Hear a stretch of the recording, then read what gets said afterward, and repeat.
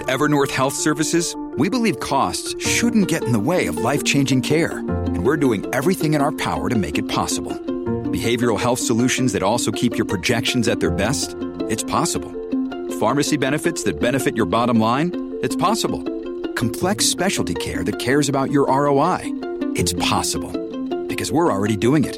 All while saving businesses billions. That's Wonder made possible. Learn more at evernorth.com/wonder. Hello, Oregon. It's Monday, January 6th. This is Elliot News with a news update from The Oregonian and Oregon Live. For more than 30 years, people who are publicly intoxicated have been brought to a Northeast Portland facility rather than a jail to sober up. But the facility closed for good on Friday, along with the roving van service that transported people there. The sobering station and the van service had been operated by Central City Concern since 1985, and more than 3,000 people used it in 2018.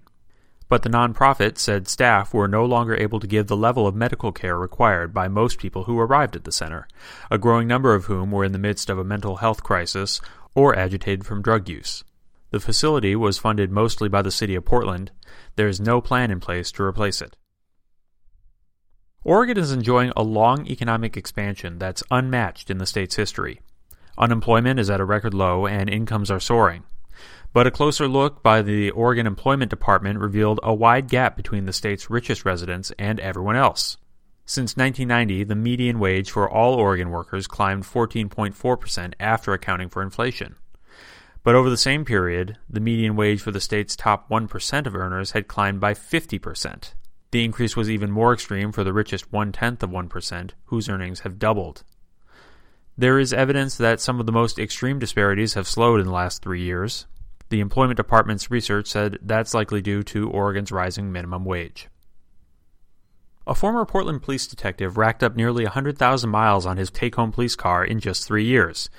The unusually high mileage prompted an investigation by the Police Bureau, which found Detective Robert Norville Hollins III had driven the car for personal activities, which is prohibited. He admitted to taking trips with his wife to Seaside in the police car. A police review board in April found Hollins had abused the privilege of a take-home vehicle and recommended Hollins be fired for untruthfulness for not being honest when asked about his use of the car. Instead, he was demoted and left the Bureau soon after. Screen Door, the Portland restaurant known for its fried chicken and waffles as well as its long lines, said it will open a second location in Portland's Pearl District this year. It'll be closely followed by an outpost set to open at Portland International Airport in 2021.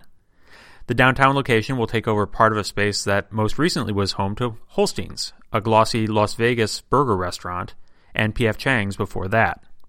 Screen Door's owners considered opening a second location in 2013, but they decided instead to invest in the original location. They found it much harder, however, to resist a prime spot in the Pearl District, just a block from the landmark Powell City of Books. For these and more news stories, pick up today's copy of The Oregonian, or head to OregonLive.com.